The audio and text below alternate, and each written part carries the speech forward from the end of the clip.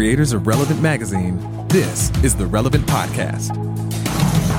Oh, Christ, do you wake my ghost? Sometimes it seems impossible. Maybe you can give your body up to forge my trust.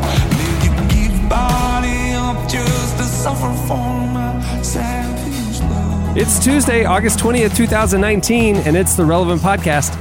I'm your host, Cameron Strang, and here with me in our Orlando studios, he showed up on time today on the ones and twos, our illustrious brother, Chandler Strang. Hello.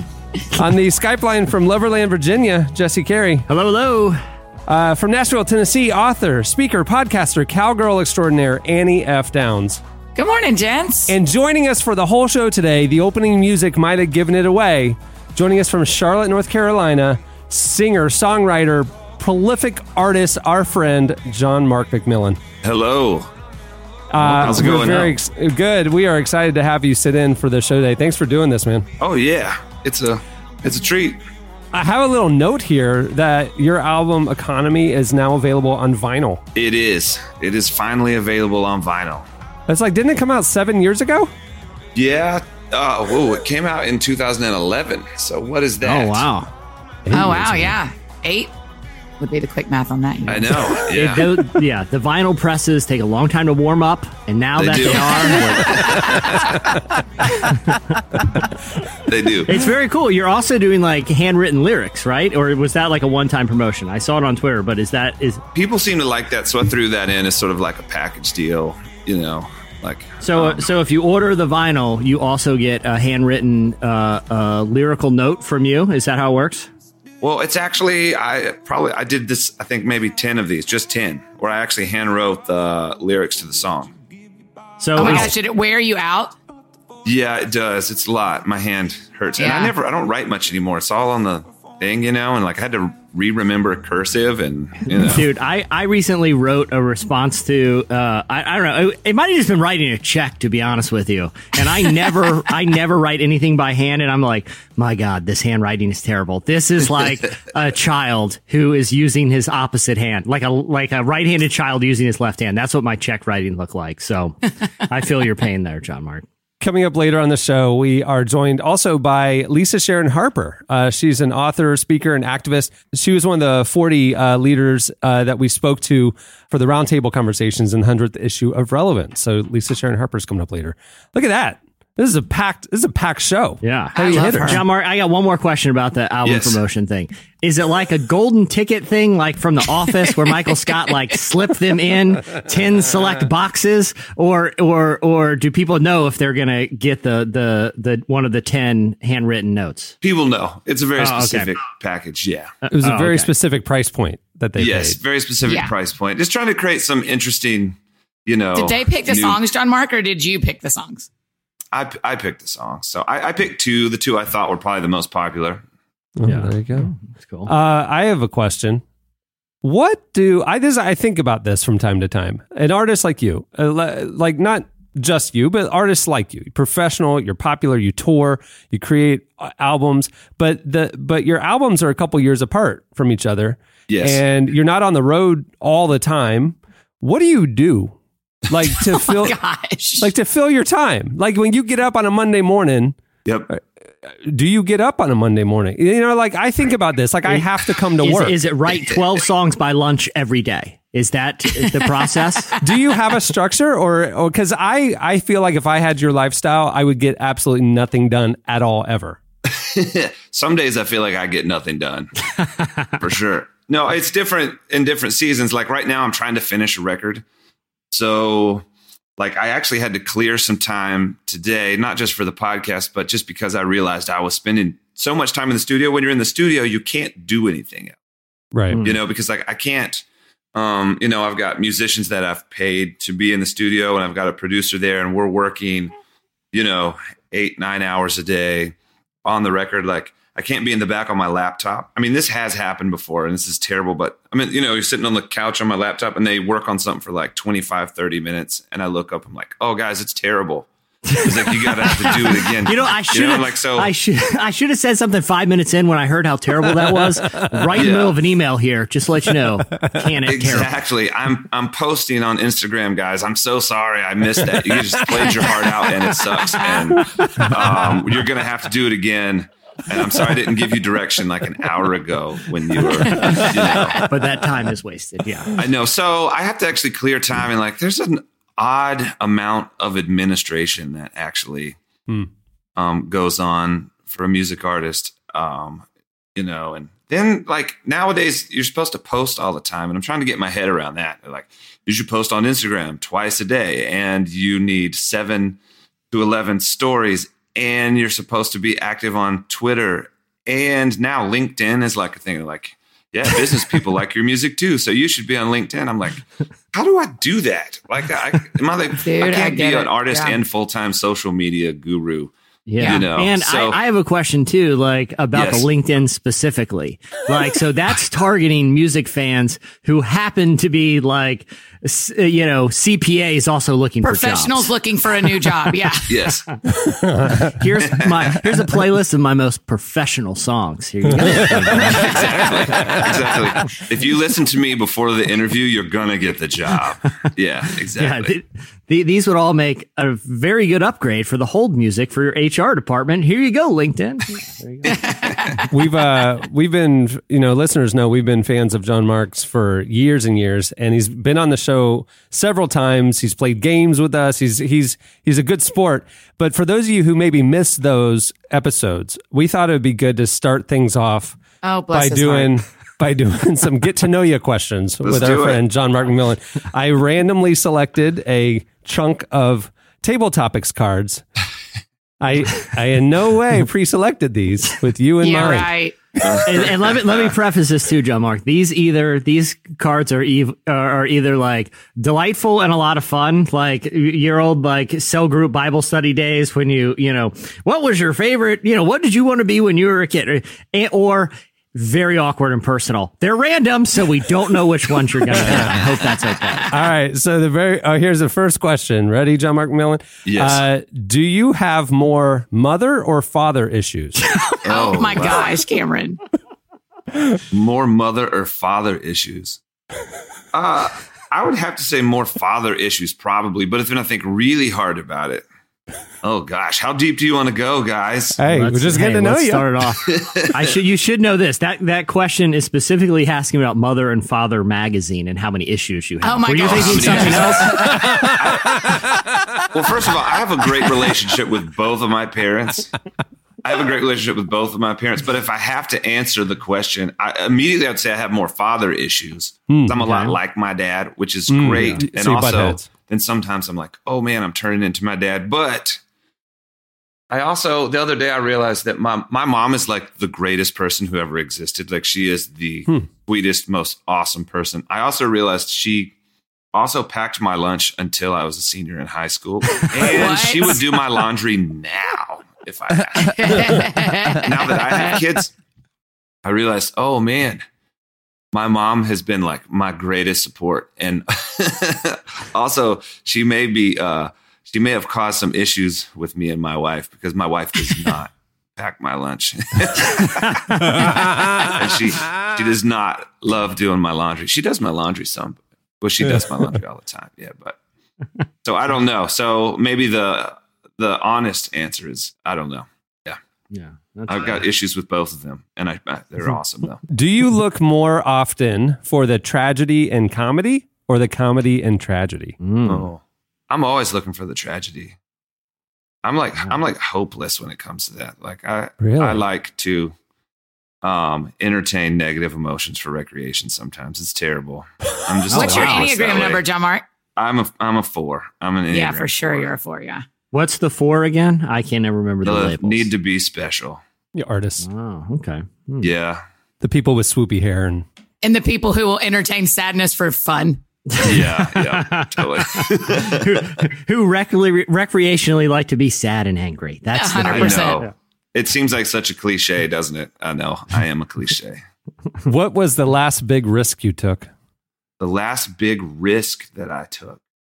I know this wasn't directed at me, but I've invested a lot in the last Mega Millions and didn't work out. But it was a significant risk for me and my family that didn't pan out. So, we're all there. We've all done it. We've all big risk done I took. it. I won $700 in a casino one time. I'm not really into gambling, but we did a show at a casino, and there's, they had the slot machines and stuff, and I'm really not into gambling. And someone's like, "You should come play with us." I'm like, I don't really gamble. So someone actually gave me some money. I was like, all right, well, I'll gamble with your money. And it was time to leave. They're like, we got to go in 20 minutes. I'm like, all right, let me just finish losing my friend's money here, and I'm going to get out, right? And I won $700, right? Wow. In 20 minutes. Did you I won keep it, or did you give it back to him? Well, so the next casino, I'm like, well, I won $700, so I have at least $700 to lose. I lost all $700. That's like, I'm done. I'm never doing this. That's how they get you. That's how they get you. What was the game, just out of curiosity, that you won all your money on? It was roulette. There you go. Nice. A game of chance. Yeah. I know. I like it. Annie, you're about to do it, right? You're going off the road and. Yeah, I'm doing it. I'm off the road I don't travel again until January 6th. Wow. That's a pretty big risk. Yeah, you can tell my bank account that. I know. You should start going to casinos with John Mark. I know. John Mark, I got some money I need you to go handle. One casino, not two. One casino, yeah. It's always the second one. What secret superpower would you like to have? Man. Secret superpower. Secret superpower. I think it would be awesome to be really, really strong. Yeah. Not very exciting though. I could think do you want to look? Keep talking about do you want to do you want to look strong? Yeah, the massive guys who look uncomfortable because their neck is the size of a leg, or do you just want to have the strength but have your current physique? I would like someone. I'd like to be able to make someone really mad and have them punch me and it hurt their hand. I think that would be really, really that's a good fun. description. That's a really strong description of the level of strength. Yeah. That's perfect. Yeah, no, I used to have friends who used to like to go out and fight. I don't like to fight. But every now and then, someone is just acting a fool in line, at the grocery store or something. I'd really like to just say something and have them punch me and it hurt. I think at the grocery store. I love that. That's where most of your confrontations happen. That's right. Yeah, I got one quick story related to someone punching and getting hurt. So I have some friends who are big. They live in New York and they're huge fans of the New York Jets, the football team. And they bought an old bread truck, right? And they painted it green and they painted the Jets logo on the side and they loaded it with old junky living room equipment and a generator that they got from thrift stores. And they never go to the games, but they always tailgate at the games and set up a living room outside to watch. Okay. So they have the bread truck. They have it looks like an 80s living room just in the middle of a parking lot where they're watching. And they came across one of those heavy bags, like the old boxing bags, but not the speed bags, not like the Muhammad Ali one. One of those big one that's 5 feet long and hangs from a chain. And if you punch it as hard as you can, it barely moves, right? So the Jets were playing the Patriots, who's their big rival, and they put a Tom Brady jersey on the punching bag and put a cutout picture of Tom Brady's face on the punching bag. People could go by and take a shot. But remember, this bag is super, super heavy and barely moves no matter how hard you hit it. So they said this one Jets fan came storming across the parking lot and screamed at the Tom Brady dummy, "I hate you!" And he ran up and he roundhouse kicked it as hard as he could. Right? Straight shin to Tom Brady's paper face on the punching bag. They said that he kicked it as hard as he could. The bag barely, it looked like a slight breeze blew by. It barely moved. All the impact was absorbed into this guy's leg. They said the guy was down for about 10 minutes before he limped away. So all that to say, John Mark, it's a great superpower, and I hope you get it one day. John Mark, to what degree does the daily news affect your mood? Oh man, I think at this point I'm numb to the daily news. Yeah, I'm just sort of numb. I feel like I can tell you the news before I open it up. Isn't that dangerous? It is dangerous. Yeah, and a lot of the news is really, really bad too. So I mean, this sounds terrible, but I feel like somebody has hurt somebody else. Somebody's mad at somebody. Yeah. Yeah. I mean, it's all the same stuff, right? Yeah. Trump said something and everyone's mad, and someone said something back to Trump and everyone's mad, and everyone's mad and everyone's mad, and the media is spying on me and everyone's mad about that. And but no one seems to care because they keep it up. And that's the crazy thing. It's like we're all just numb to it. And it's like, wait a second, this isn't normal what's happening in America right now. It's not. And I mean, just to get more, not to get too serious, but there's a shooting. I'm like, of course there was. I hate that I felt that way. Right. Yeah. It's like people got killed. It's like, well, of course, this is just happening all the time, right? It's just terrible. I felt that way, and I felt really guilty for feeling that way. But I've almost got to the point. I used to try and post about stuff like that, but I just stopped. I was like, I can't post about it every day. I don't have anything else to say. Right. Yeah. And maybe I should dig deep down and say something, but when you post about stuff like that, what's generally feedback? Because your listenership and your fans probably run the spectrum of political views and ideas about social things, and are probably across the spectrum, even with how they identify their personal faith. What's generally like the reaction, or do you even like look at the responses and replies? It's usually an all-out screaming match whenever I post about politics. The most venomous ones, surprisingly, LinkedIn. His LinkedIn followers. Is it terrible? Do you ever like look at those LinkedIn replies and then you just get so mad you go to the grocery store and pick a fight? Because I'm there all the time. Okay, are you generous or cheap with yourself? Generous or cheap with yourself? With myself, as in I'm pretty generous with myself. There you go. Yeah, I try to be. I really do want to be generous towards everybody, myself included. So that's one of my goals in life, is to learn how to be generous. I try to be a good tipper. I try to, treat people the way I want to be treated most of the time. And I'm also really good at identifying my own needs. Yeah. And so I try to. Yeah, I try to be generous with myself. You were generous with that second casino. You just went and gave him $700. What's the biggest lie you told yourself as a child? Biggest lie I told myself. Oh, no. I'm sorry. I misread it. What's the biggest lie you told as a child? There you go. I misread it. This isn't about your inner demons. This is about actually lying to your parents or something. Yes. No, the biggest lie I ever told that I can think of at the moment, because I was a terrible liar. I always felt so bad. Even today, I feel so bad. Oh, really? You're bad at lying. I pulled over for speeding. Sarah was like, tell him you were whatever. I was like, no, I wasn't though. I can't do it. But I did tell some of my friends that I hit a grand slam home run and won the game. It was the most ridiculous lie ever, but I just got rolling. You ever just get started and you get stuck with it. In fourth grade, I told a girl that we had a limo for some reason, and then it's pretty obvious. You had a limo or you had a limo driver? Because it's two different things. Because if you tell your friend you have a limo, that means it's nothing wrong with it, but that means you're probably you got a limo driver in your family. But if you have a driver, that's a totally different lie.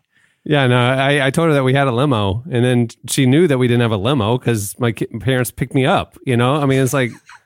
It was a dumb lie, but you gotta double down. You gotta double down. You gotta flex. What did you do? Were you asking her to go somewhere with you, Cameron? No, I think I was just trying to impress her. But listen. I think in both of your guys' cases, the grand slam that never happened, or the limo that your parents don't own. They didn't own it yet, and the grand slam didn't happen yet. You were speaking it into existence, brothers. That's how this works. You just throw it out on the mood board and just let it come. You might as well have hit that grand slam. You spoke it into the universe, So I don't got a beef with that. Technically, I did hit the grand slam. It's just I didn't touch home plate when I got home. I was so stoked. And it was the third out, so I actually lost the game. But I decided to ignore that fact. Gosh. I thought, is that true? Yes, that is true. All the other details worked. So I was like, let's just ignore the fact that I didn't touch home plate and that I got out. And then that was the end of it. Man, that's a very sneaky lie, because you're lying, but you're lying and telling the truth at the same time. And how old were you at the time? I was probably 12. What a savage umpire of a 12-year-old's baseball game that won't be like, Jesse, hey, buddy, you you would gotta do touch the the plate. exact same if you were the umpire. Oh, no and way would you let that go. And then I would throw every parent that had a word with me out of there for the season. 100% you would. Looking back, I might have actually touched the home plate because I don't know why I would have not touched home plate, but they told me that I didn't touch home plate. And I would have. Oh, was he a dad on the other team or something? I love that 25 years later, you are still thinking about Still it. thinking you may have touched, yeah. I may have touched home plate. I know. Well, think about that. Like, that umpire stole one of the greatest stories I could have ever told my friends, right? And to this day, I've actually told that story, and it's been a lie, and I have dealt with shame my entire life. Wowie zowie. I know. And so I recreated history to battle that shame. I recreated history to where it was a grand slam, and I probably believed it at some point. But looking back, I was like, I told my friends that I did that. I didn't. I actually didn't do that. Like I didn't even think about it at the time. You could probably pass a lie detector test. Like, you've told it so many times, you actually start to believe it. Like, I mean, there are certain leaders right now that tell so many lies that you know that they actually probably believe them. You know, so. Well, I read an article recently about how faulty our memories actually are. Yeah. And like, most of our memory is actually us telling ourselves the story. And so it's like, years later, it's like third, fourth, fifth hand. It's like you told yourself and then you remind yourself. You really just remember you telling yourself the memory. Yeah. But a lot of our memories are totally wrong. Yeah. That's why when I watch a lot of these like documentaries and stuff about things that happened, 50 years ago, whatever, and they're interviewing these elderly people recreating or recounting this exact moment from World War II or escaping this or that, whatever. And I'm going, I can't remember what I did last Thursday with any clarity. You're telling me you remember minutia from 70 years ago that like, I don't believe it. Well, I agree. that was the beauty. Did any of you guys watch the Bob Dylan documentary that Martin Scorsese did recently that was released on Netflix? I haven't yet. I watched half of it and I loved it. And I just haven't started the second half.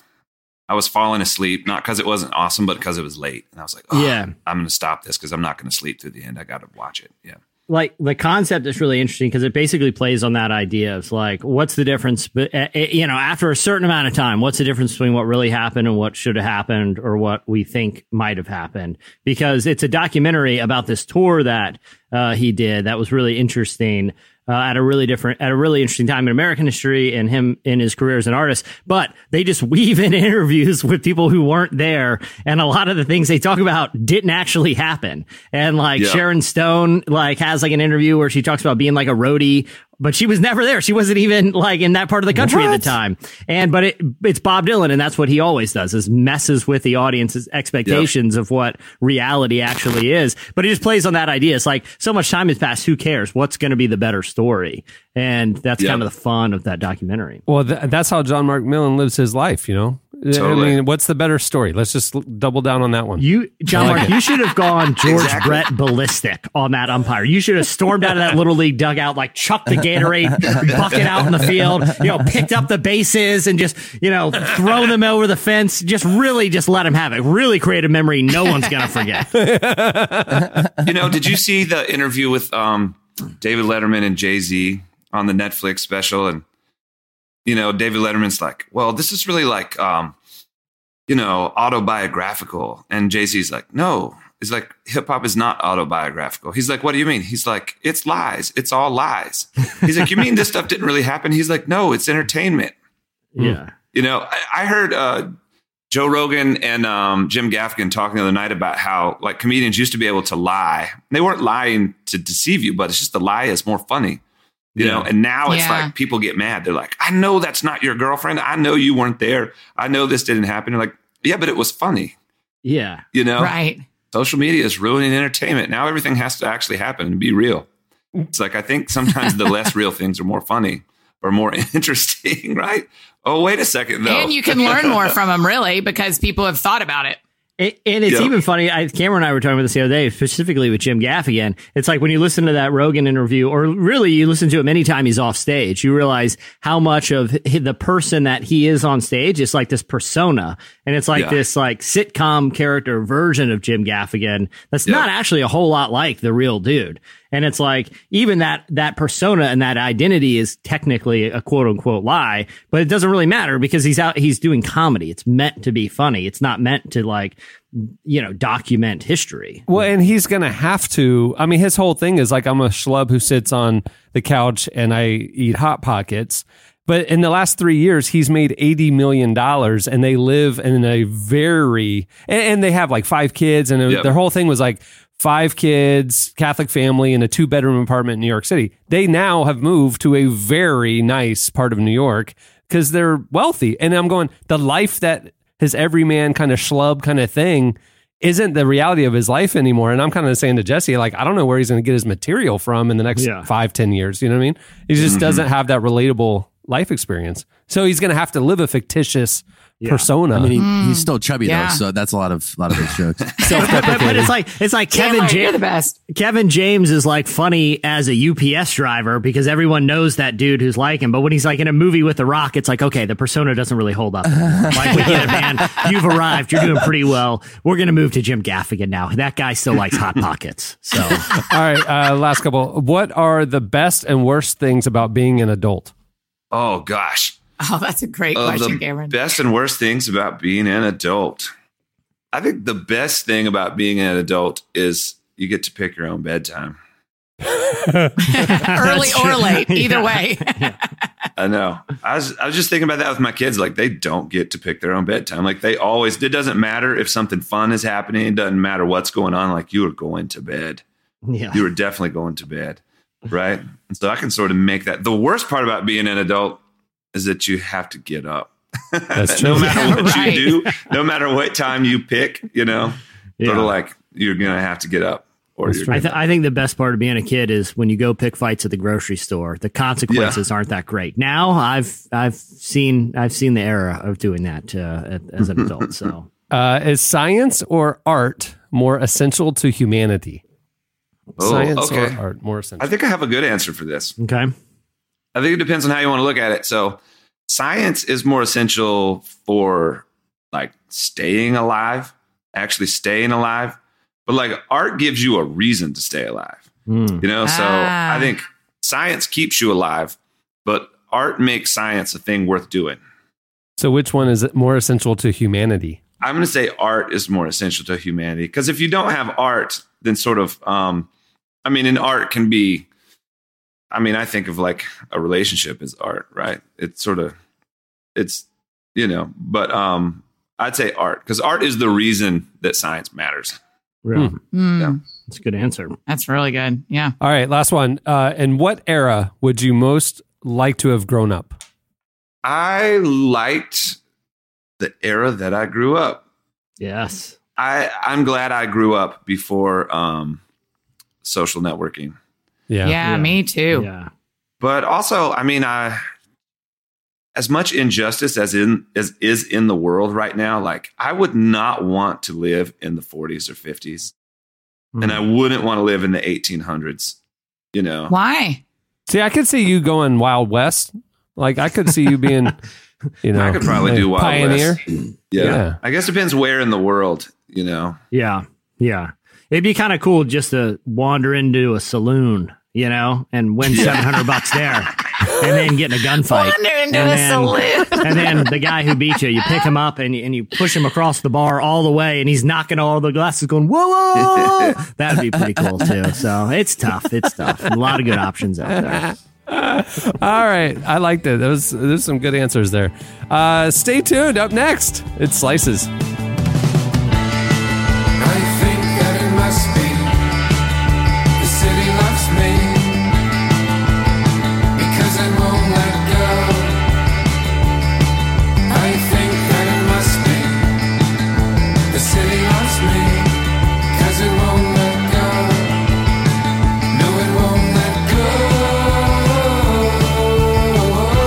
Listening to The City Loves Me by Buttes.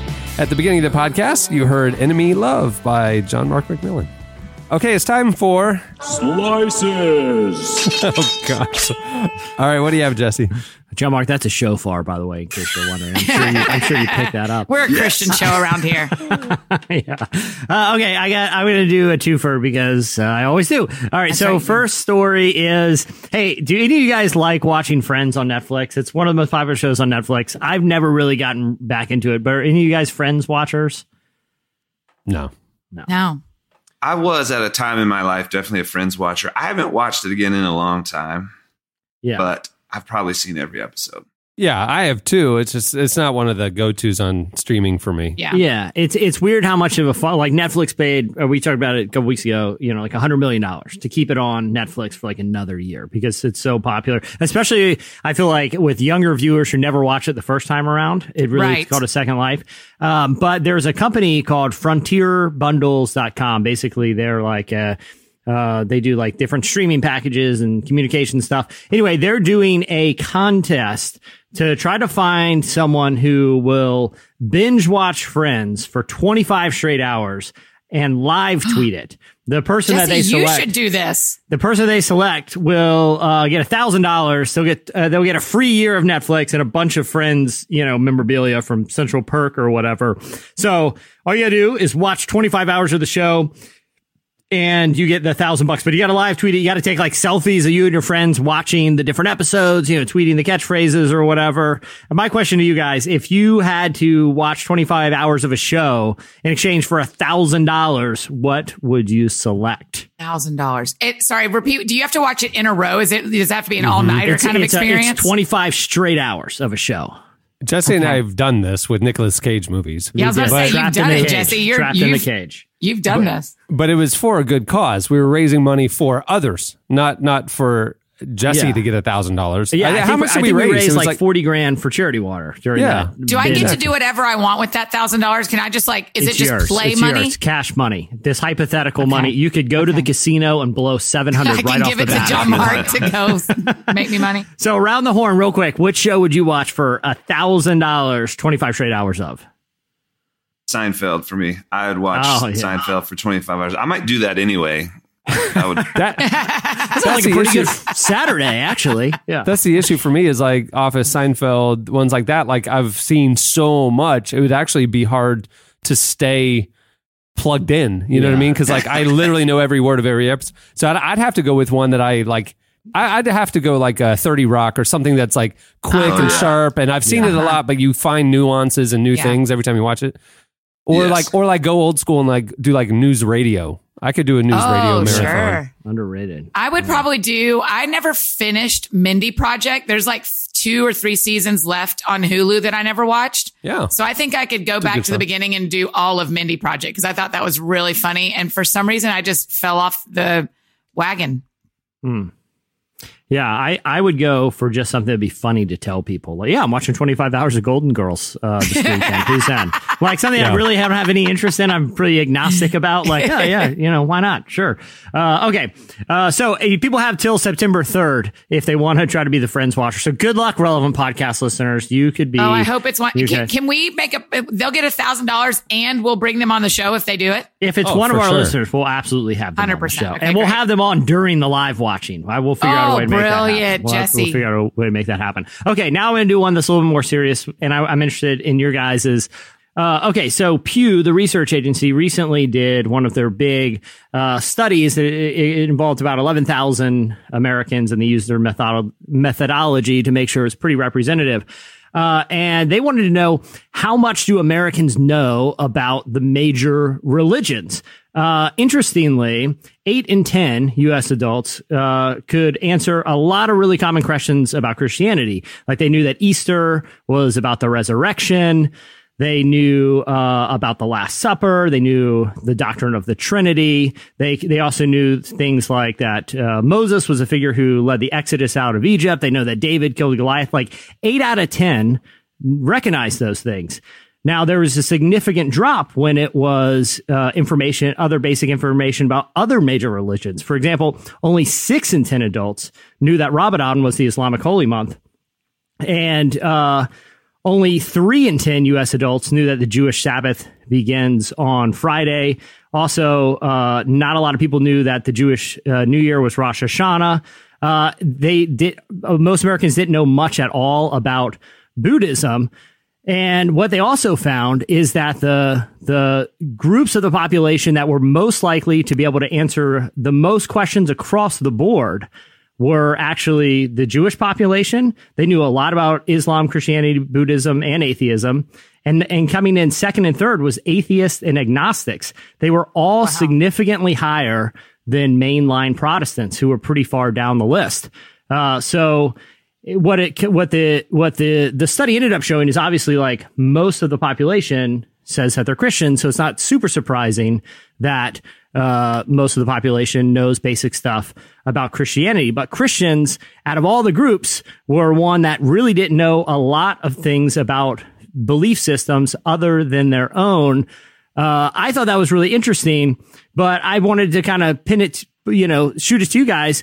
Do you guys think that Christians should do a better job of at least being aware of the belief systems of some of these other major religions in that share our population?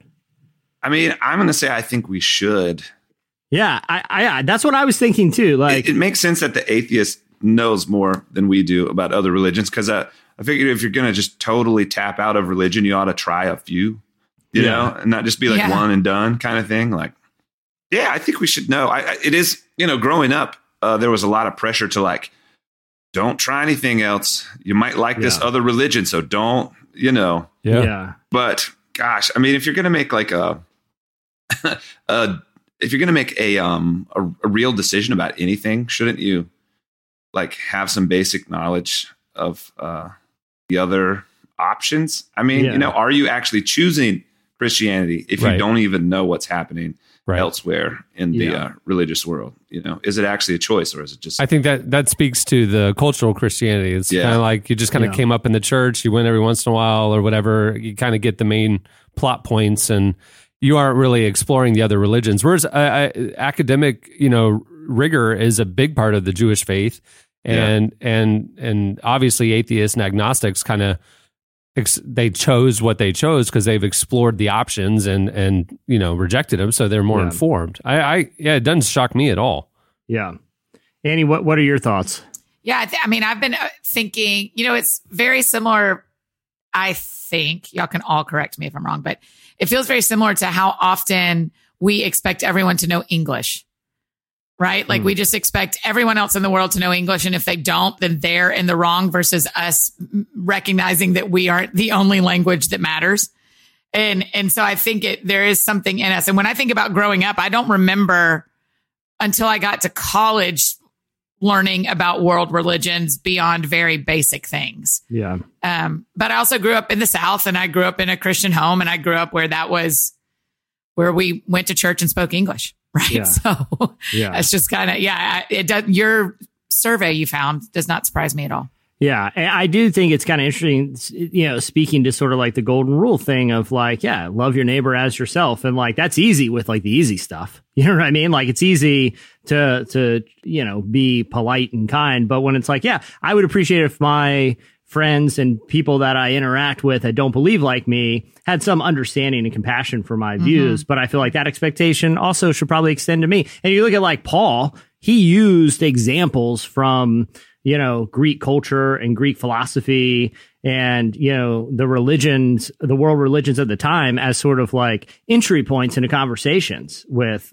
people that he was trying to communicate the gospel to. So I felt like it was an interesting study, but not one that was particularly surprising. But I hope it's one that like in the future generation, Christians can be right up there at the top of the list, not so far down that we're the ones who don't know about anyone other than ourselves. It was a kind of a telling survey, but again, one that probably the results weren't that surprising, but I think, hopefully could lead to change. I don't know if it will, but yeah. What does it make you think? I mean, all three of y'all are raising kids. What does it make you think about when you're raising your kids? Oh, Cohen, through travel and other things, I want to expose him to a lot of different cultures and viewpoints and all that. And kind of, I'm not scared of his horizons being broadened and that he drifts because of it. I think he'll have a more well-rounded faith and worldview, and I want that for him. So. Yeah, I'm the same. Like I want my kids to experience a lot of different things. I want them to I want them to choose. I don't want Jesus to be forced on them, and I got to believe that if Jesus is it, then you can put Jesus in the ring with the others and he'll come out victorious. I just hate that statement, by the way. That shows. No, that's good. It's not a fight. It's not a picture battle, that old Christian bookstore painting of like Jesus in a boxing ring. Jesus is going to win. All oiled up. Yeah. No, but I'm saying, I guess I don't think we have to be afraid that these other influences are going to be stronger than. All my language is terrible. It's all so tribalistic. Prevail, but it's, but what am I trying to say here? Make me sound smart, guys. There's a lot of, there's a type of Christian parenting that we've all seen and some experience where it's like you put such tight clamps on the kids to protect them from the evils of the bad way. And you just, the thing that you're, when they go off on their own, they many times rebel against it because they, have to go explore and learn on their own or whatever. And it's like the thing that the parents were afraid of is inevitably going to probably happen. And it's just like, how can we guide without, making that mistake is going to be an interesting thing to. Yeah. And even like churches, I feel like could do a little bit better job. I mean, obviously the job of the church, to some degree, a job of the church is to equip people with the gospel and the truth. But at the same time, like I would rather, it seems like more helpful to people to come to the writings of someone like Sam Harris or, Christopher Hitchens or someone like that on term with other Christians and sort of in an environment where there's open discussion and the ability to kind of have the support of a community than just like going out and discovering it on your own and feel like you have this forbidden book that you're not supposed to read. So you're just, you know what I mean? And like, I've seen that happen to a lot of, strong believers. They encounter ideas that are really challenging to some of the foundations of Christianity, but because they discovered it alone or with not the support of other Christians, it's really swayed them in a way that's not good. It didn't strengthen their faith. It really damaged it. So it does seem like something that not just like parents, but I feel like churches in general could do a better job of. Yep. Yeah. And I've started to wonder too, if maybe I've had a bad idea of what it means to be a Christian. It doesn't seem that Christ is asking for allegiance the way a person would, like it doesn't seem like Jesus is asking, hey, be on my team. It's almost like he's saying, if you do what I do, then you're on my team. Right. Yeah. And I've even thought of it this way, like Jesus isn't so much the like coach or the team owner, like Jesus is the game. Right. And so it's sort of like, fun. It's not really about, I don't know, to me more and more, it's not about like picking a side, picking a religion, picking a belief as much as it is like a practice, right? Yeah. You can pledge allegiance to, Jesus and still never really enter into the practice. Yeah, right? I think that's become abundantly clear, like in recent I mean, I'm not, interpret that however you will, but like, that certainly seems observably true, I know. Jesse with the hot take. Yeah. Jesse always. It's that Golden Girls influence on him. Yeah, it's that 25 hours of Golden Girls without if sleep. If more people would encounter a day's worth of Golden Girls, they'd be way more equipped for the value systems of the Boca Vista community where they live. Seinfeld. I know. I don't know the community they live in. They had their own home. They didn't live in a retirement community. I thought they did. I thought it was like the one that Kramer became president. No, they have their own house, Jesse. They're independent women. Man. Jeez. Strong independent women. I didn't say they weren't independent. They just were older, and I feel like older people lived in Florida retirement communities. That shows my ignorance to the Golden Girls, and obviously, I should enjoy that. My parents should have done a better job exposing me to that than to weird action movies and Seinfeld when I was a kid. So there you go. What do you have, Annie? Okay, I need to know. I don't know this about any of y'all. Tell me your level of DIY-ness. How good are you at home repair things? 0. 10 out of 10. 10 out of 10. Absolutely. I'm terrible. I can do anything. Terrible. I can't fix anything. Yeah, anything beyond changing a light bulb, I'm like, we got to call somebody. Like, I don't know who we're calling. Go on Craigslist, get somebody in here because there's no way I can unclog that sink. I'm not even going to attempt because I will absolutely make the problem worse. Not even close. So. Okay, so let me tell you this survey that I found. It said that millennials, those people between 25 and 34, came in rock bottom in a test of basic DIY jobs like changing a light bulb, fixing wobbly furniture, or stopping a door hinge from squeaking. So they even did worse than Generation Z, who's the 18 to 24 range. So they gave them 2,000 people. They gave them 9 pretty simple DIY tasks like changing a light bulb. And the millennials were the least capable to do any of them. The very top, the best, were people over 55. Of course. That's all they have to do. That's all they do is tinker in the garage all day. To be fair, Annie.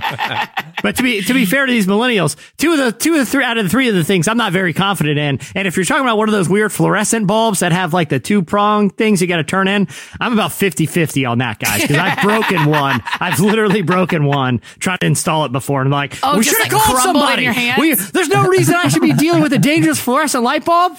We could call somebody. I'll call my dad. Let's get him over. I'm going to be the He can old figure it guy out. everyone hates and say, well, they're all still living at home anyway, right? So Right. There you go. either that or they're still in college, you know? They've been in they have college no for pride like of 20 homeownership years. 'cause they live in 10 years of basement. college. Sorry. I'm terrible. Everyone hates me. I just got disowned and unfollowed, but sorry. It wasn't I the know I'm political wrong. hot takes. I know I'm wrong, but I couldn't help it. Yeah, I can't do anything either. I can't fix a single thing in my house. And that's not a female problem. It's purely that I just have never learned. My dad wasn't very handy.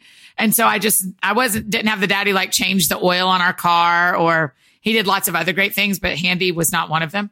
And I don't know how to do anything. This is how unhandy I am. There's a chair in our house that's like it rocks and it has a couple components to it, and something on it broke. And so I had another family member in town visiting, and they wrote a note and put it on the chair like, no one's sitting this, the chair's broken. And I would just walk by that note for like 3 months. And then one day I'm like, I'm just taking the note off. I'm going to leave the chair broken, but at least I don't have a note sitting on it because that looks very tacky. And I was like, problem solved. No one's sitting that. Just friendly reminder. I'm just too cheap. That's all. Like over the years, like if I want something to be done, I'll just have to figure out a way to do it, or watch a YouTube video or something. And like if I can figure out how to do it on my own, then I don't have to pay anybody. That would be my thing. See, I'm cheap too, but I also know me trying to do this is going to end up being far more expensive than someone getting a professional that actually knows right there what with they're you. doing. All right, and bringing a slice today. Yes. What do you have, John Mark? Okay, so I read this a while back. I was going to ask Cameron about this because you live in Orlando, right? Right, Yep. I do. And but I read this a while back, and I woke up thinking about this. I don't know why I woke up thinking about this, Okay. but apparently people keep scattering their ashes at Disneyland. What? According to the Wall Street Journal, custodians at the famous theme parks are claiming that not only do guests bring their family's ashes to scatter, they do so often enough to prompt a special code word for it. What's the code word? HEPA cleanup, referring to an ultrafine vacuum cleaner. It apparently happens so often, they have a special term for it on their little radio. We got a HEPA. Where do they? Gosh. Yeah, what do they do? Where When do they they suck put them up, I wonder. I don't know. What they do is they put it in like a machine and condense it all down, and eventually they become figures, and it's a small world. It's terrifying. Those are all hardened bodies. Dude, I was thinking like, okay, yeah, there's a ferry, and like, okay, so they're out it was a special place for the family and grandma wants to be at Disney, but I didn't think about the rides. Like, I wonder if people are like in Space Mountain doing it. See, that's what I immediately thought of, like the last scene in The Big Lebowski, where like they're going, like, I want you to throw my ashes into the wind on the descent of Space Mountain. And that person up front just throws the ashes and they just blow right back in the face of the person behind them, What is that? Oh gosh. Gross. It tastes like it's a small world smells. Yeah. Apparently, the Haunted Mansion is one of the number one places that people do this. Oh, No. Well, there's ghosts and spooks and stuff. So now, Yeah. Dude, that's creepy. I don't like the idea of cremation, or I don't like covert spreading of ashes. It just feels really gross to me. Yeah. Like, I don't even want when someone's, I feel like human remains, like, there's got to be something, there's a reason we put them deep in the ground. It's just gross. Like, Yeah. it's a burned up body. Like, it's so weird, you know? I'm thinking about the mindset of the person who's in the Haunted Mansion ride, and then they're sprinkling it onto the ground. I mean, they like in the ride, they know that the lights come on after hours and they vacuum and sweep up grandma. I mean, that's horrible. Like, that's bad for grandma. Like do it in the bushes or something, you know? Like, John Mark, what are your feelings about getting ashes spread? Is that how you want to go? I don't think so. I think I want to be buried. I heard a scientist talk about this one time. When you're cremated, there's energy in your body, you know, like you create body heat, right? Yeah. All your energy is gone. It goes into space. You know, heat rises, it leaves your body, it's gone. It's when you're buried, all that energy goes into the ground. I kind of like giving my energy. So you're part of the system again. You're like helping back out to the planet if you get buried. Yeah. I want to, give it back instead of just giving it away. Let's do something that's beneficial for the.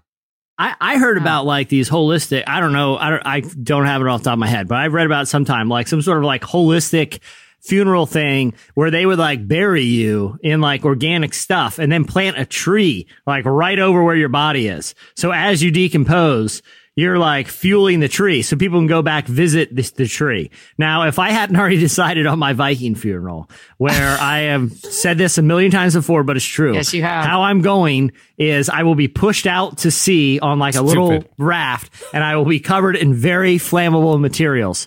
Everyone on the beach gets a flaming arrow. The person that hits me and sets me ablaze, they get all my stuff. That's how I'm going out. If that doesn't work out, if the city gets involved again, then I'll do the tree thing. So I've already decided. That's how I'm going.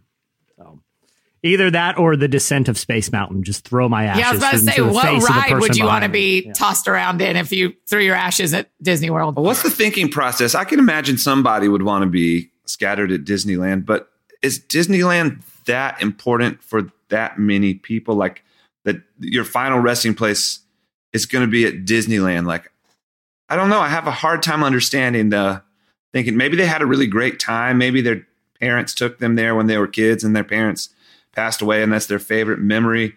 I'm trying to think through this, like why you would want to do that instead of being like scattered on the Grand There's Canyon. a lot of Disney fanatics out there, though. Yeah, like, that's there true. are people that are That's freaks true. about Disney. And mine would be, okay, I have very specific instruction. Find the funnel cake stand.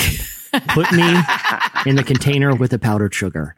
And that way, my remains will always be walking around Disney with guests. I'll always be on vacation at that point. So It's the do happiest, the right thing here. happiest Find place the in the coffee world. machine.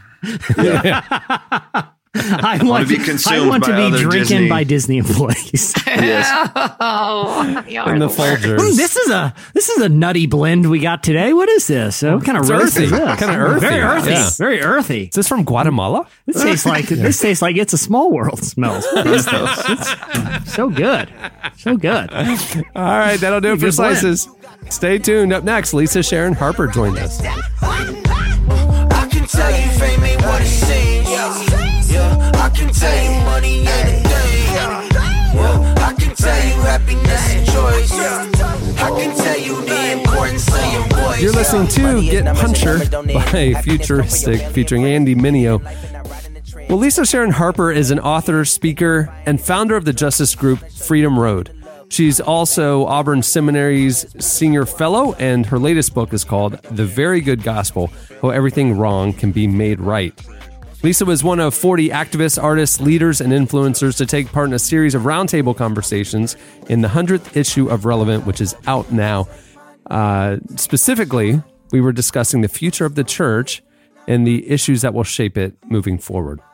Tyler, you are the one who had the conversation with Lisa. Tell us about it. Yeah, so it was really a really rich conversation with Lisa. She's such I was really impressed and learned a lot from her command of American history and the ways that we ask her for an overview of what she sees as being sort of indicative of the last 15 years of faith history here in the States. She has dates and a lot of factual knowledge to back it up. I was really overwhelmed. She pointed out something that was really interesting when I asked her about how she's seen the faith conversation change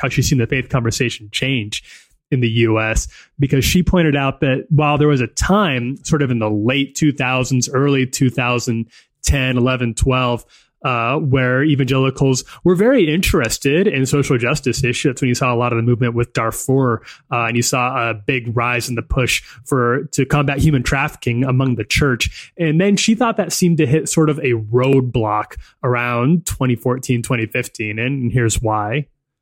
And that is where we began to see the clear break between which parts of the church actually really understood justice as integral to the gospel, as integral to the scripture itself, and which parts didn't. And I think, unfortunately, that what that revealed was that the far greater portion of the evangelical church in particular really had no value or very little value for justice when it came home on our home turf. We valued justice when we could point the finger at another foreign nation like Sudan and say, this horrible thing is bad. But we didn't have, and I still think we don't have, the nuance and the understanding of justice, of biblical justice, and the call to shalom that it takes for us to begin to refocus on ourselves, on our own land, on what happened here, and understand the intricacies of the construct of race and what that did, and the project to maintain the ever-present project since the late 1860s to present to maintain the supremacy of whiteness through the political system within America and the law within America. So obviously referring to the sort of the coming home of a justice movement here in the U.S. with things like what happened to Eric Garner, Mike Brown, Tamir Rice. That situation was what really brought the justice conversation home. And obviously it was much more divisive among Christians on a social justice perspective than things were when you're talking about overseas justice issues. Yeah, it's interesting, looking back at the evolution of how large portions of the American church have approached social justice issues, especially over the span of our 100 issues.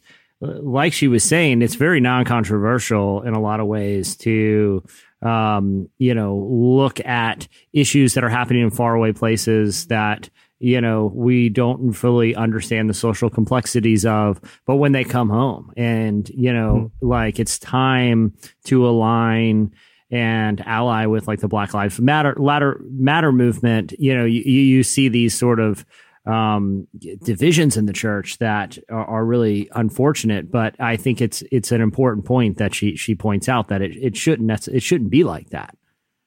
No, and as she points out, it would be, if you were to read about some of the things that do happen to people like Sandra Bland, Tamir Rice, Trayvon Martin. If you were to read about those happening in other countries, it'd be very shocking and very concerning to see that these sorts of things were happening. But when you're here, it feels much closer to home, and it attacks some of your preconceived notions about the kind of country you live in, and then it becomes very difficult.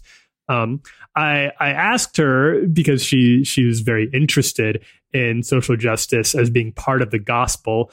I brought up to her that I've spoken with a few people, both friends of mine and some Christian leaders, even for Irrelevant. I've spoken with some Christian leaders who perceive that maybe the emphasis that the modern church in America is developing on social justice is getting a little out of balance, that maybe there's been an overcorrection from a time in maybe the 1900s where social justice was not seen as being part of the gospel at all, to now maybe, is there a worry that social justice become too much of a focus for the gospel? And she, I would say she disagreed. Here is her take on that.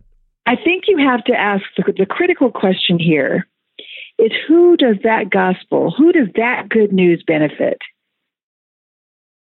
When they talk about the centrality of the gospel, I want to ask, whose gospel? Whose good news? You see, that gospel that takes justice, the value of justice, and pushes it to the margin and over spiritualizes every reference to justice, more than 2,000 in the scripture. That gospel is handed to us from the social location of people, of nations who financed slavery, of nations who colluded with, partnered with, and became empire. And yet, Jesus was brown, indigenous. In other words, he had a relationship with the land that went back thousands of years. And he was colonized by empire. So, who are you going to go to in order to understand the brown colonized Jesus and what he says is the good news? Are you going to go to the slaveholder or the slave?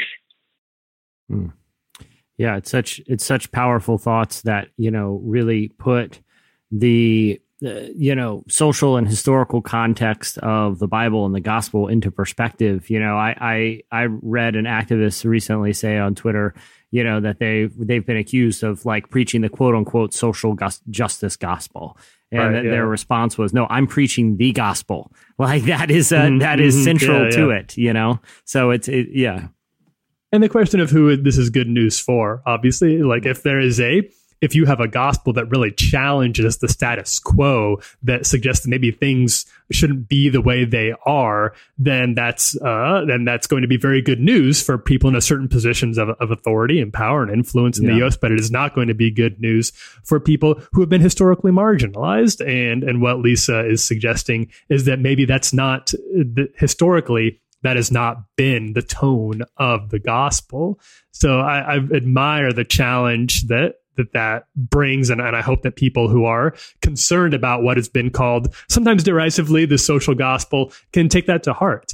And then I ask for people who have been confronted with the realities of race and the way that it's sort of the way the white supremacy has sort of infected some of the ways we talk about Christianity here in the States. What can we do?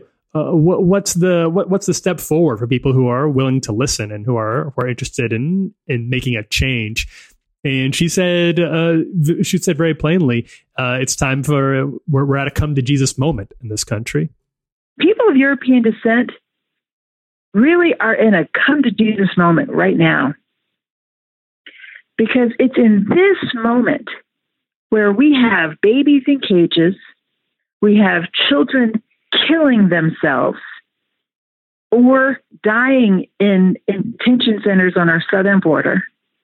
We have cops using labels like gang or drugs in order to do major sweeps of Black neighborhoods that fill our jails, even after the new Jim Crow came out and after Obama's initiatives to begin to deconstruct mass incarceration. The current administration is actually putting all those measures back in place.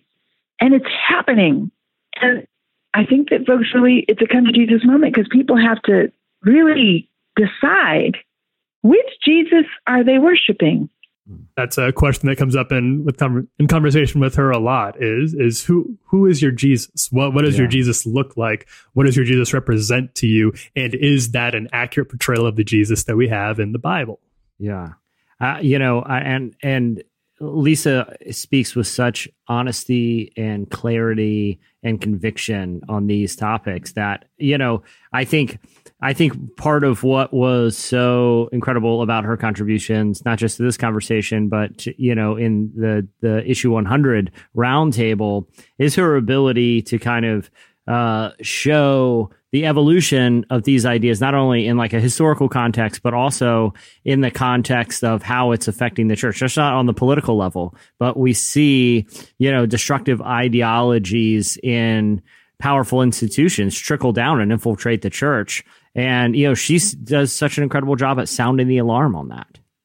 Yeah. She's extremely well versed in that history and in some of the shapes that, particularly politically and socially, the ways that Christians have occasionally taken action against these destructive social movements, political movements, and some of the ways that they have succumbed to them. So if that's something that interests you, then I would absolutely encourage you to look up more of her work, follow her on Twitter, and obviously check out our conversation with her in issue 100.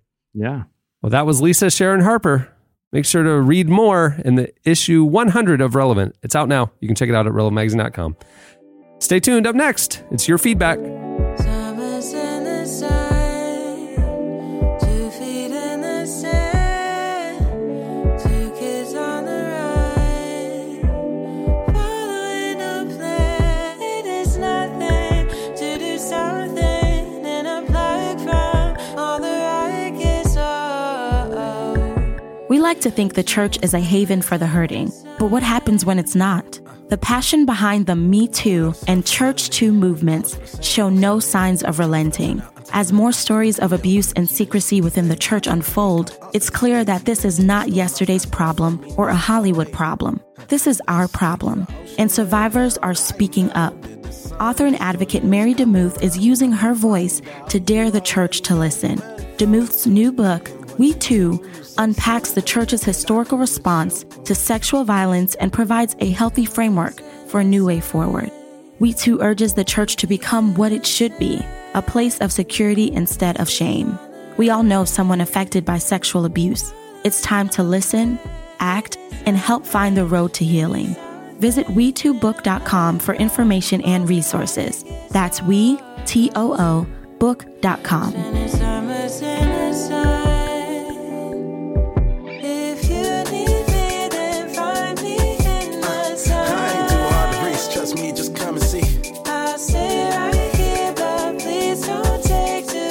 You're listening to Summer Sun by Kennedy Williams and LAVL. Okay, it's time for your feedback. Last week, we asked you what professional activity you think you could jump into and do without any professional experience if there was some sort of like fan zone opportunity. Yeah. So we told you about the news about the fan at the Oakland A's game where they were doing the thing where they clocked the fastballs for the fans, and this guy consistently was throwing mid-90s, and they ended up signing him because it was like unbelievable professional level talent. We want to know what sort of event, if there was a fan zone for you to participate as an amateur, would you get called up and be able to do professionally? Yeah. You guys hit us up on Twitter at Relevant Podcast, and here's a few of our favorites. I think there's 2 overarching themes, Jesse. Did you see this? 2 overarching themes. Number 1, if there was a fan zone for doing the Relevant Podcast, a lot of people think that was offensive. Yeah. You think this is easy? Just ask John Mark how hard this is. John Mark, tell him it's hard. Don't tell him that this is bad. Don't tell him the truth. Been mind-numbingly easy. The other one was, like Kara said, if they had a fan zone at Bethel or Hillsong, I could jump in and lead worship. You're brutal. Okay, here's the thing. And I know, John Mark, you run in circles with some of these cats, but whenever I see like a Hillsong or Bethel thing, I'm like, okay, there's like 15 people on stage right now. Yeah. And I guarantee you 3 of those instruments aren't even plugged in right now. Like I could be the backup guitar player just rocking it out. And it's like, no one would know. Or I'd be like the percussionist where if you're in that big arena, no one's hearing my tambourine if it's a little bit off or just the rain stick at the beginning of the real slow song. I could do that. Like all I'm saying, you could throw me up on stage with one of those big worship bands contribute. And I could find a way to look like I belong there. No one would know. I agree with that person. No, you wouldn't be wrong. You wouldn't be totally wrong. Okay, this is from a listener named Tyler. He said, I could go pro in most of the ESPN Ocho sports. So they did this again the other weekend where they made ESPN2. They actually made it the joke from Dodgeball where they called it ESPN the Ocho, and they just had like insane sports playing all day. So he said stone skipping, chess boxing. Chess boxing. What is that? Chess boxing. So I think it's between chess moves. You like exchange some punches. Yeah. I would love that so much. Really? Putt-putt championship, lawnmower wrestling, world sign spinning championships. Tyler thinks he could jump right in. The only one I feel like I could jump in and honestly compete with professionals is probably lawnmower racing. I can't imagine. There's anything. Seems like the lawnmower's doing most of the work there. You know, You said compete with professionals. There are professional lawnmower racers. Semi-pro. I'm sorry, semi-professional lawnmower. I'm sorry. Don't want to. Tim, that was unnecessary. You said, you guys make me feel like I could probably be a professional podcaster. He said, by like tomorrow. That was the comma Hey, between guess like what, and Tim? tomorrow felt real personal, Tim. Guess what, Tim? You know what's stopping you from doing a podcast? Nothing. So let's hear it. Let's hear it, Chief. You see how easy this is. Tim actually says, I think I could be a tournament fisherman in about 5 minutes. Give me a boat and gear. I agree with that. That feels incredibly easy. Yeah, if you have the pro gear and the pro boat and stuff. Right. Yeah. Yeah, I don't know. I have spent too much time trying to catch fish and gone home empty-handed. Like when I go fishing, I more often than not don't catch anything. Yeah. So I'm always shocked when someone catches. It's like but I think the really good fishermen, it's the science of it. They understand the habits of the depth and the water is this temperature, so they're going to want to eat this sort of thing. Like whenever we go fly fishing in Montana, like the guides are like putting on different types of bugs depending on the time of day. And it's like, I don't know that science stuff. And I always tell the guy, listen, man, I know you're trying to help me here, but that's not going to help at all. I'm terrible at this, and nothing you do is going to help me catch any trout out of this river. Nothing's going to help. Sometimes on ESPN, they'll have like professional bass fishing on, you know?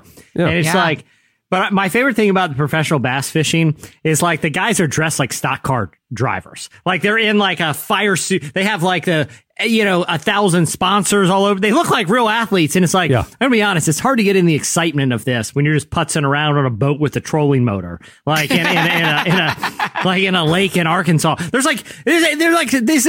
not like in the Amazon or something like this. There's people sitting on the shore at their backyard cooking out while you're having a bass fishing tournament. It's just not my excitement. There needs to be some element of danger out there. Like for sports to really get me, there has to be at least a chance someone's going to get hurt. And bass fishing doesn't have that, you know?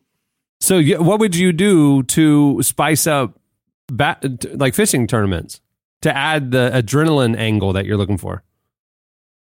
I would make them halfway through the tournament. Everyone's got to jump off the boat and the boats drive away. And then because of the survival tournament, open water situation, open water. It's like a Navy SEAL type of thing. I think you should use paintball guns, and if you shoot the other people in the other boat, you get to take their fish. And so it's not really about who catches the most fish. It's also about who's able to maintain their fish, to hold on to their fish. I like that a lot. I like that. That is great. Yeah, that would be thrilling. I'm gonna step it up a notch because it's like while the fishermen are hunting fish, they are being hunted. So what if there's only one boat driving around taking people out with the paintball gun? So you're all like trying to elude this hunter. You know, it's very meta. I like it. It's kind of the food chain type of situation. The strategy I'd have is just like lay low, let everybody get their fishing in, they catch a bunch of fish, and then you just go around and snipe them all and take their fish. I don't even need to catch anything. It's like a chess game at this point. Boy, y'all turned this thing real dangerous for the humans. That's what you need. Now everyone's watching. Now everyone's like, you hear about this fishing tournament where they're shooting people with paintball guns? We got to see it. Bryce said, I hope to go to a lightsaber dueling tournament and be discovered. I've been practicing since I was 5. Hey, real talk. Cameron, I sent you a picture of this one day. The rec center that I go to play basketball at sometimes has on like every other Saturday, they have legit lightsaber tournaments there where these cats show up with their lightsabers and they battle right there. And there's like judging and points and a whole deal. Having watched a lot and watching the athletes that participate, I'm extremely confident I could win one of those tournaments just with brute force, just with brute swinging wildly. Dude, I told you when I lived at my last house, there was a big city park out front. And on Saturdays, they would have LARPing tournaments. And I mean, it's the same thing, isn't it? Like lightsabers basically. and LARPing? Except without medieval tools, you have like lightsabers, Yeah. Joe Mark, how do you think you'd fare at a lightsaber tournament? I don't think I would do that great. Yeah. I don't think I would do that great. My kid's got this little toy where like you wear a vest and like if you touch it with the sword, like it goes off. So it's like real fencing. Because you do that fake playing where like really the other person is really just trying to hit your stick, right? Yeah. Right. Yeah. Like how often do you really like, all right, I'm going to hit you with the stick and you're going to try and block me with your stick. Right. Yeah. Right. It's like you're both in on the joke until like, okay, I got this little shoulder pads. I got this little vest. You hit me 3 times and I'm dead. Right. Yeah. I realized that's really hard. I would die in a duel. In an actual duel, I would die so fast. It's funny, when I was a kid and I'd watch like a movie that had sword fighting in it, and I thought that was the point of sword fighting. It's like, I don't know what this resolves, but they just run at each other and try to hit swords. Like, that's what it looks like when you watch it in the movies, you know? It's like a dance. Yeah. All right. Well, there's more feedback where that came from. Go check it out on our Twitter page. Okay, it's time for this week's Editorial question of the week. All right. Well, earlier in the show, we were getting to know John Mark McMillan, and we thought today's question of the week should be one of those questions. So today's question of the week is, what's the biggest lie you told as a child? What's the biggest lie you told as a and tell us the child? outcome, too. Like, did you ever get caught? Are you finally getting off your chest, or did it blow up in your face immediately? Yeah. Because Is this the first time you're telling us? I have a feeling there's gonna be a lot of people that are like, this will be the first time they've admitted to they've this said lie. it out loud. I mean, John Mark, he's walking lighter now that the baseball story is out there in the open, and everyone knows the lie behind the Grand Slam. So this is your opportunity, people. Well, many thanks to Lisa Sharon Harper for joining us. Make sure to follow her on Twitter at Lisa Sharper, Lisa S. Harper, and read more of that conversation in issue 100 of Relevant. It's out now. You can view it at relevantmagazine.com, and it's available at newsstands nationwide. Also, hey, huge thank you to John Mark McMillan for sitting in for the whole show. This was a lot of fun, man. So fun. Yeah, thank you guys. It's a blast. Way to start my week. Yeah, man. You did great. The very first question on a Monday morning, it was, do you have more father or mother issues? Jump, coming in hot. Coming Getting in hot. The Running adrenaline hot. flowing. The emotional adrenaline. Economy is for sale now on vinyl. Go check it out, and make sure to follow John Mark at John Mark MC on Twitter. Well, on that note, we'll wrap things up. I'm Cameron Strang. Chandler String. I'm Jesse Carey. I'm Annie F. Downs. I'm John Mark McMillan. We will see you on Friday. Have a great week, everyone. Oh, Christ, do you wake my ghost? Oh, sometimes it seems impossible that you give your body up for my trust. Did you give your body up just to suffer for my savage love? Thank you for listening to the Relevant Podcast.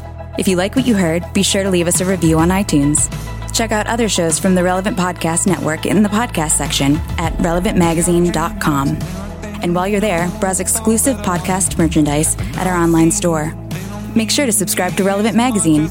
Info is available at relevantmagazine.com/subscribe. But I think I'm losing my head. Losing my head. Oh, Christ, do you wake my ghost? What is that? Oh, gosh. It tastes like It's a Small World smells. Relevant Podcast Network. Everybody in your crew identifies as either Big Mac Burger, McNuggets, or McCrispy Sandwich. But you're the Filet-O-Fish Sandwich all day. That crispy fish, that savory tartar sauce, that melty cheese, that pillowy bun. Yeah, you get it. Every time. And if you love the Filet-O-Fish, right now you can catch 2 of the classics you love for just $6. Limited time only. Price and participation may vary. Cannot be combined with any other offer. Single item at regular price. Ba-da-ba-ba-ba.